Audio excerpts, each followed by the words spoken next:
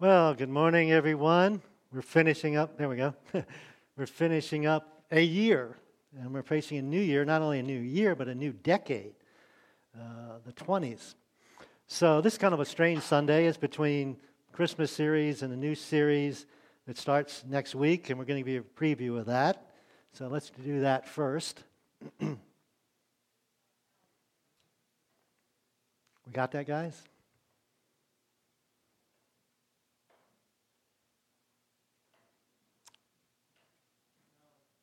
We don't have it.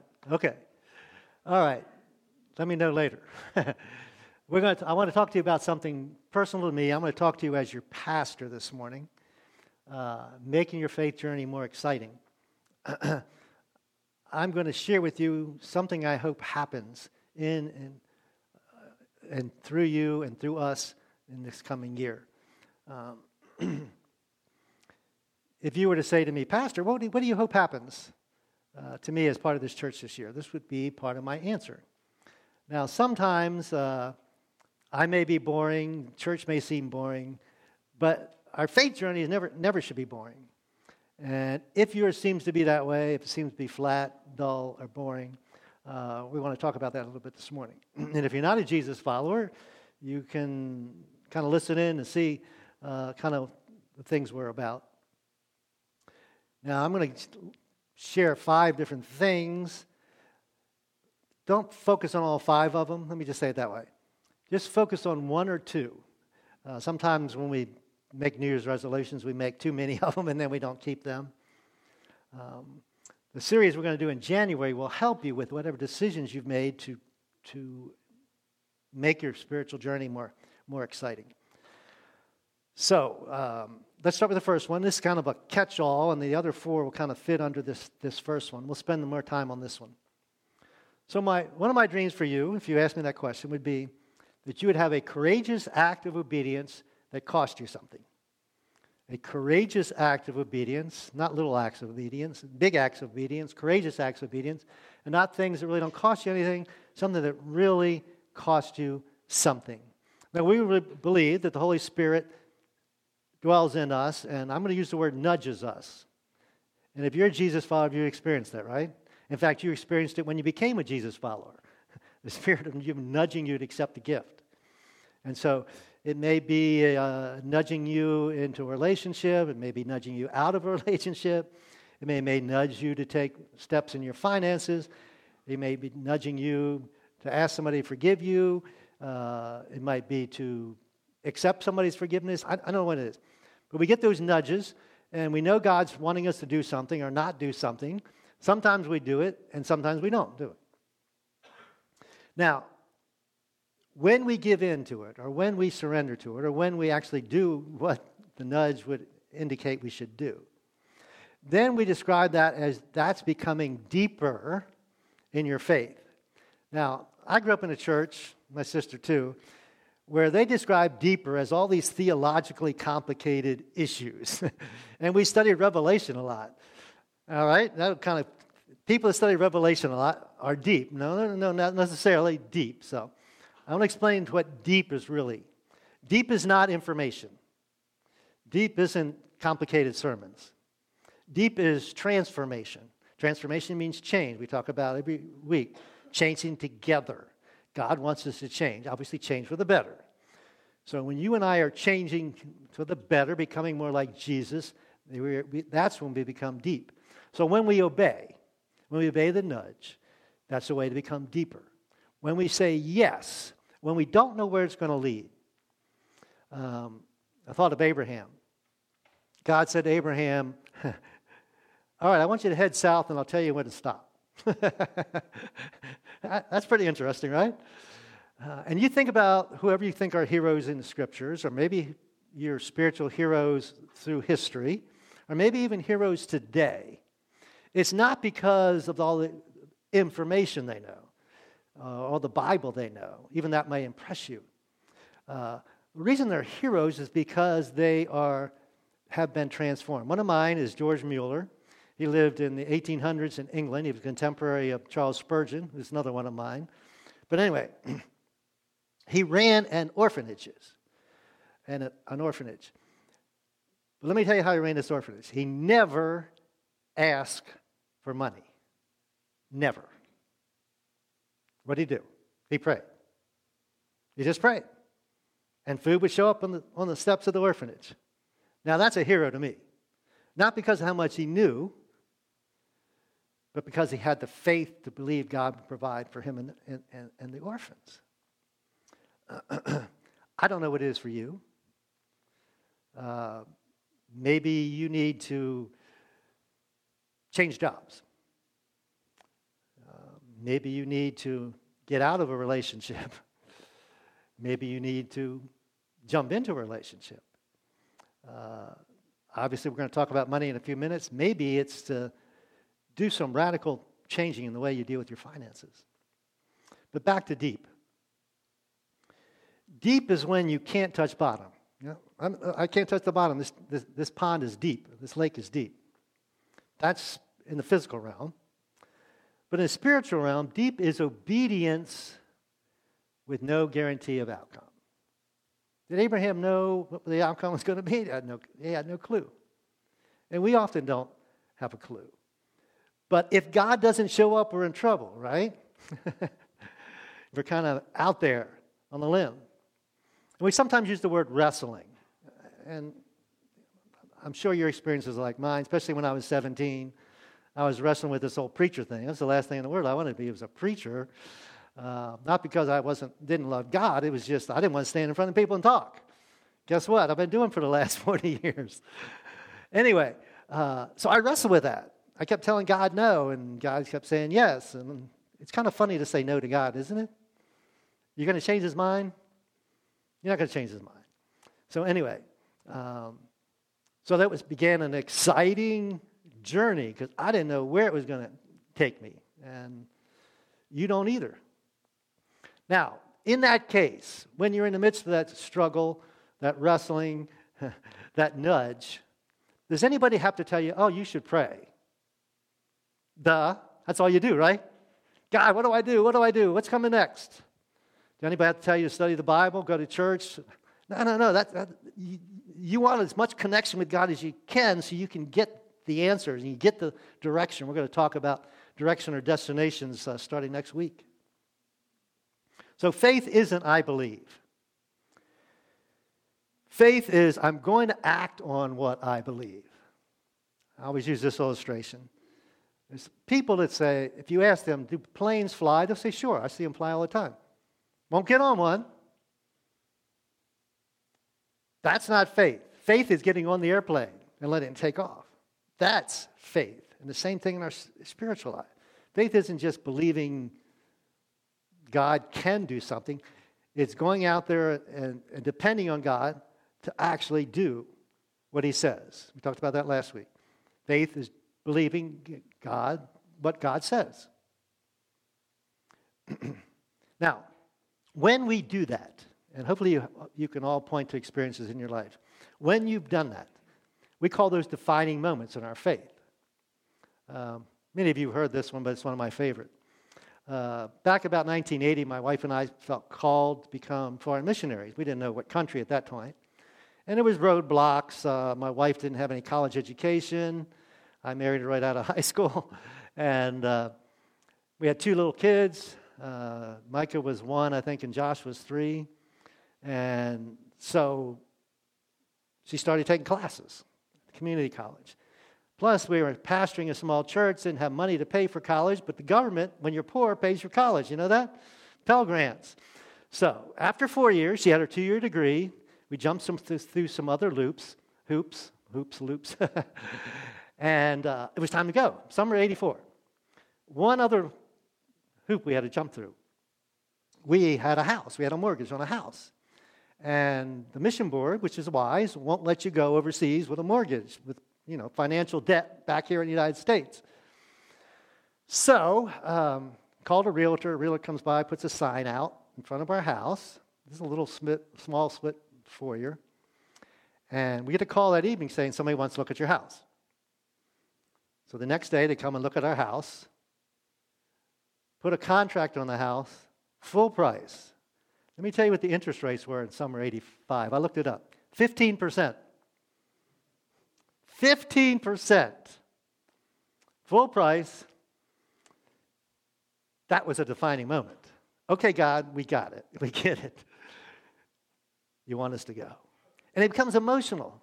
There's defining moments that it's just so emotional, even when I'm sitting here thinking about it and sharing it with you, that God would do that for us. And see, none of you can argue with me about that, can you? You can't tell me that didn't happen. You might say it was coincidence. I don't believe in coincidences. But you can't argue with that. Nobody can argue with your faith journey, especially defining moments in your faith. Now, on the flip side, if you ignore those, if you keep ignoring those nudges and you keep pushing God away and you keep pushing God away, it gets easier to push God away. The problem is your faith journey becomes dull and flat and boring. And people leave the church all the time. It's not because, I don't believe God exists anymore. It just doesn't seem to matter. My life's kind of the same if I go to church or I don't go to church. If God's involved, but God's not involved. No. I explain it this way. Most of you know my wife. Can you imagine my marriage to my wife being boring? Anybody? No. I have this exciting relationship with this exciting person. Well, if that's true of my wife, how much more is it or should it be with Almighty God? So, what makes you rich in faith? Not what you're learning. It's good to learn stuff. Not what you're learning, but what you're experiencing. And I find people that aren't having an exciting relationship with God, they become these people that complain about silly stuff, like, why are the walls that color? Or why is the carpet that color? Or something like that. So if you find yourself complaining about silly stuff, maybe you need to examine your relationship with God a little bit. You're probably not doing it right. Well, that's the right way to say it. And then we think, what if I didn't? Back in 1984, what if we didn't say yes to God and go on the mission field? How different would our life be? It's just mind-boggling. I probably wouldn't be here. I was pastor in Greenbrier at that time. I might still be pastor in Greenbrier Baptist Church. I don't know. Everything would have been different. I might not have known any of you. Well, I would have known Maine and Fred, but anyway. So I'm going to kind of shorten it for you in some way. Hopefully you can remember. When you know, you've got to go. When Abraham knew, he had to go. When we knew, we had to go. In fact, I didn't share this in the first service. In 1990, came back from the mission field for a year. God said, I don't want you to go back.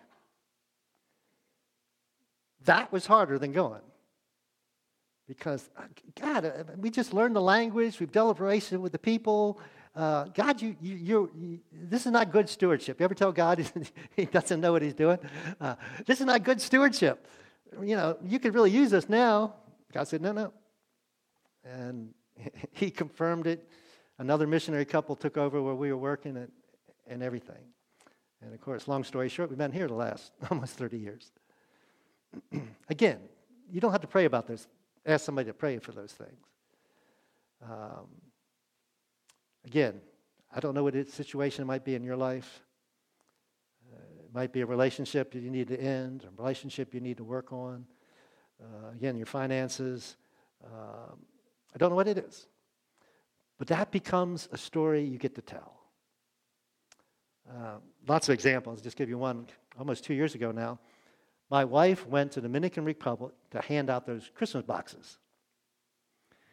Now, it would have been easier to say, that's a hassle, and it's going to be expensive. It costs a lot of money to do it, and, I'm going to be on my own for a week, which isn't that big a deal, but anyway. But she went. And it's one of those defining moments in her life. She'll never forget it. And it's emotional to her. It's emotional to us when she tells us about it, right? Now, can you imagine what she would have missed out on if she hadn't? If she hadn't gone. And we all can look back on our lives at things God has nudged us to do and say, imagine if I hadn't. I didn't share this the first service either, but graduated from seminary, my pastor said, hey, this little church you might want to help. And I said, okay, I don't know what else to do. No church wanted me out of seminary, even no experience. And so I started helping this church out, a little country church, and not very many people there, nobody my age. I was 24 at the time. And anyway, long story short, there was this cute little girl there.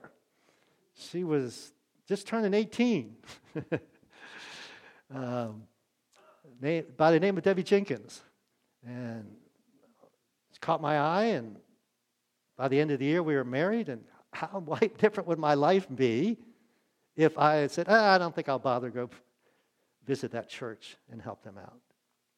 So we had these stories. Now, I know sometimes it seems like God is on your case, maybe on your case all the time. Doesn't it seem like it? Let me ask you a simple question. Why? Why is God on your case? Parents, why do you get on your kids' case? Because you love them and you want what's best for them, right? And that's exactly what God does. So when God's nudging you, when God seems to be on your case, it's because God loves you and wants what's best for you. Now, there's this interesting incident in the New Testament where Jesus interacts with three different people. And we could call it nudging. He called it follow me. And notice the outcome for these three men.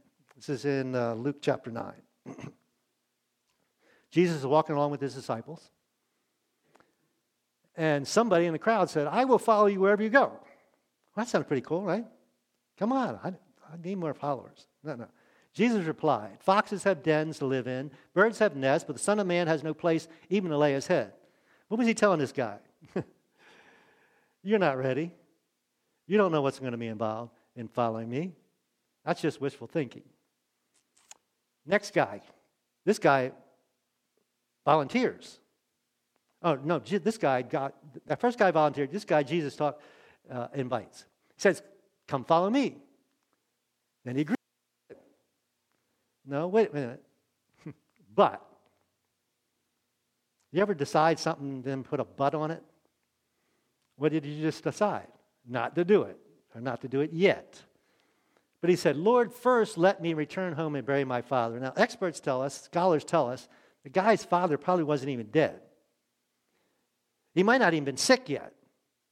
He said, I want to follow you, but I want to wait till, the inheritance passes to me and I'm in control of everything. And then sometime, way out then, I'll follow you.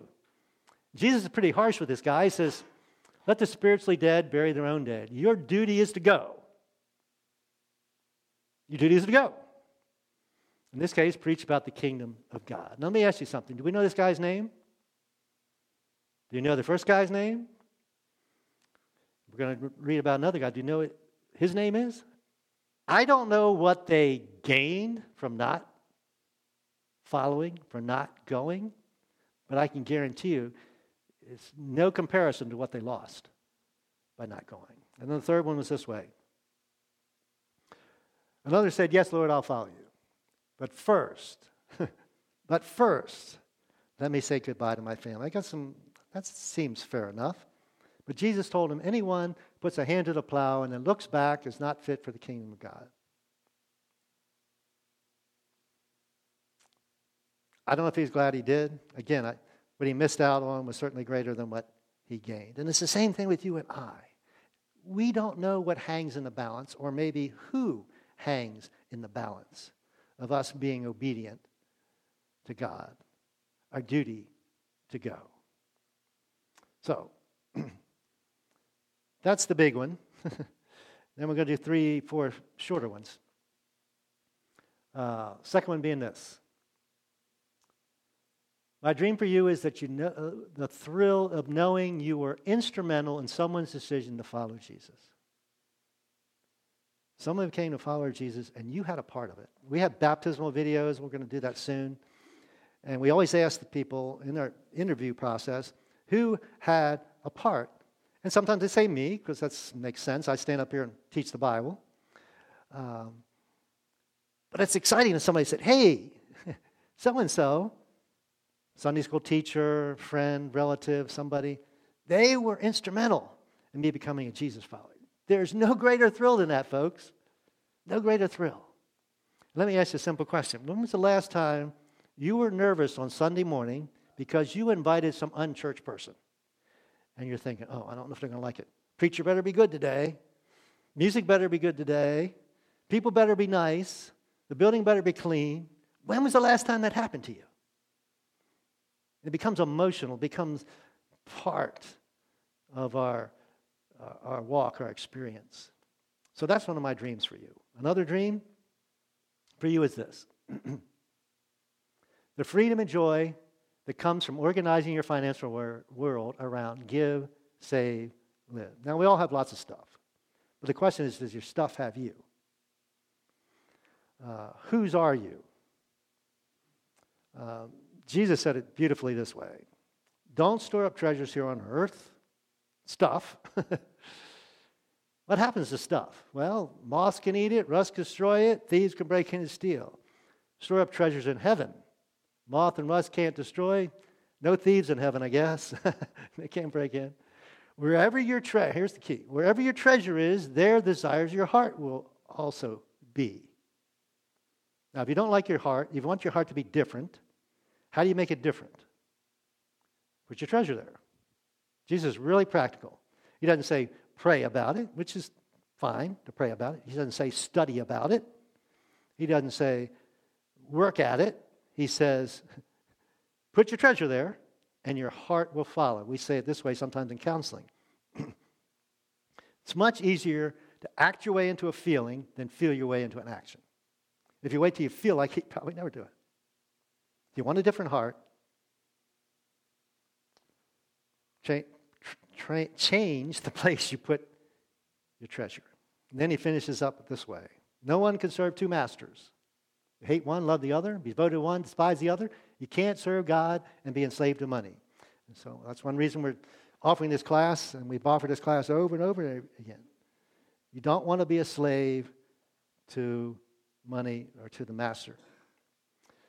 So let me ask you, does God have all access to you? Well, first, does he have all access to your finances? And then after, does he have all access to you? Because that's where freedom comes. That's where freedom comes spiritually. That's where freedom comes financially. Now, do you have a financial plan? We call that a budget. Let me give you kind of a hint how to help you with that. If you start with a giving plan, then you'll end up with a spending plan. This is how it works. Okay, I want to give this much. So if I can give this much, I've got to figure out how to live on the rest, right? And hopefully save some of it.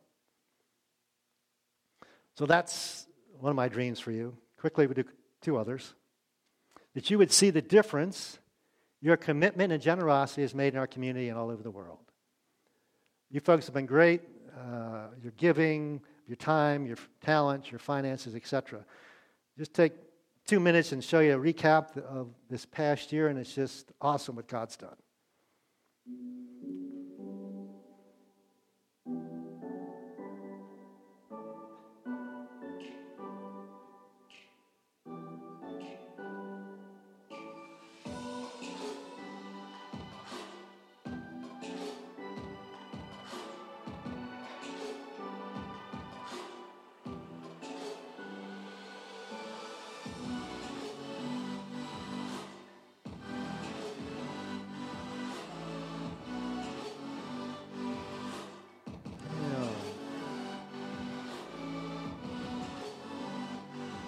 Cody.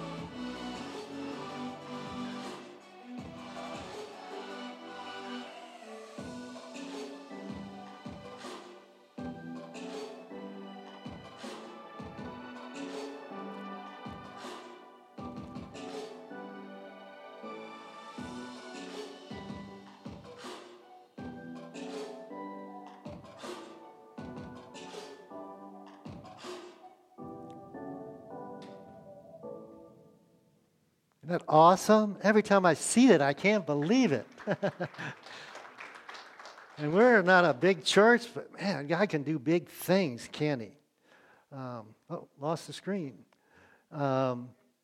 So when I think of that list also, what comes to mind? I get tired just thinking about it. So this verse addresses that. Don't get tired or weary doing what is good. The right time, you'll reap a harvest of blessing if you don't give up. And folks, we're not giving up. I know we're not giving up. Do you get tired sometimes? I get tired. I get weary. We can't give up. And then this last point, I want to just address anybody that may not be a Jesus follower. And if you're here, you must be here for a reason, or watching online. My dream for you is that you keep seeking, asking, and knocking. That you would take a step. See, you can follow before you believe. The disciples did that. Jesus said, come follow, come follow. They didn't know anything. And their faith was up and down, but evidently that's okay. But eventually you need to step across that line. And so that would be my dream for you. I just want to say thank you, folks. I'm grateful for all of you. I am thankful to God that I get to be your pastor. This is awesome. You're an awesome group. I wanted to leave you with a word of encouragement about the church, though, because sometimes we see statistics and it's discouraging. That's the United States. There's like 10% of the population in the last decade have become nuns, meaning they're not affiliated anymore. And the statistics can be depressing. So quickly, something Jesus and the disciples were talking about. Jesus said, hey guys, what's my rep out there? What do people think about me? And they said, some people think you're kind of a reincarnation of one of the prophets or something. Then he asked the disciples, who do you say I am? Simon Peter usually jumped in and answered questions, sometimes wrong, sometimes right, this time right. You're the Messiah. Now, they've been waiting 1,000 years for this Messiah. They thought to, usher in this wonderful kingdom here on earth. But he also says then, the Son of the living God. And what's Jesus' reply? He says, you are blessed, Simon, son of John, because my Father in heaven has revealed this to you. You didn't learn this from any human being. Now I say that you are Peter, which means rock, and upon this rock. Now, I think the Catholic Church gets this wrong. The church isn't built on Peter, is it? What's the rock that he's talking about? It's the proclamation that Jesus was the Messiah, the Son of the living God. That's what the church is built on. And since it's built on that, guess what? All the powers of hell will not conquer it. And so it's really important to us, 2,000 years later, we're part of that assembly, that church, that body of Christ. It's important that we get it right. And we do the best job we can to get it right. And we should be encouraged. The church will be here past me, past you. So, what's God nudging you to do? Have you invited somebody and you're nervous about them coming?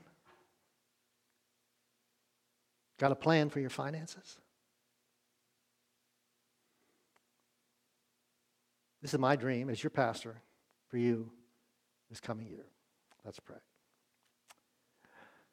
Thank you, God, for what you've done, what you're doing, what you're going to do. I can't imagine the Christian life being boring, being dull. But we sometimes get there. And so for some folks here, it may seem that this morning. So God, I would pray that they would take a step of obedience that costs them something. That's when it gets exciting. That's when it gets fun. And we thank you for that. I thank you for my pilgrimage and where you brought me. God, we look forward to this coming year, this coming decade. We don't know what you're going to do, but we know it's going to be awesome. So God, I pray for anyone that's maybe not a Jesus follower yet, that they'll at least make the decision to take a step in that direction, to be a little more serious, to check it out a little bit more. And because we know, God, that you would be nudging them that way. And we thank you, Jesus. In your name we pray. Amen.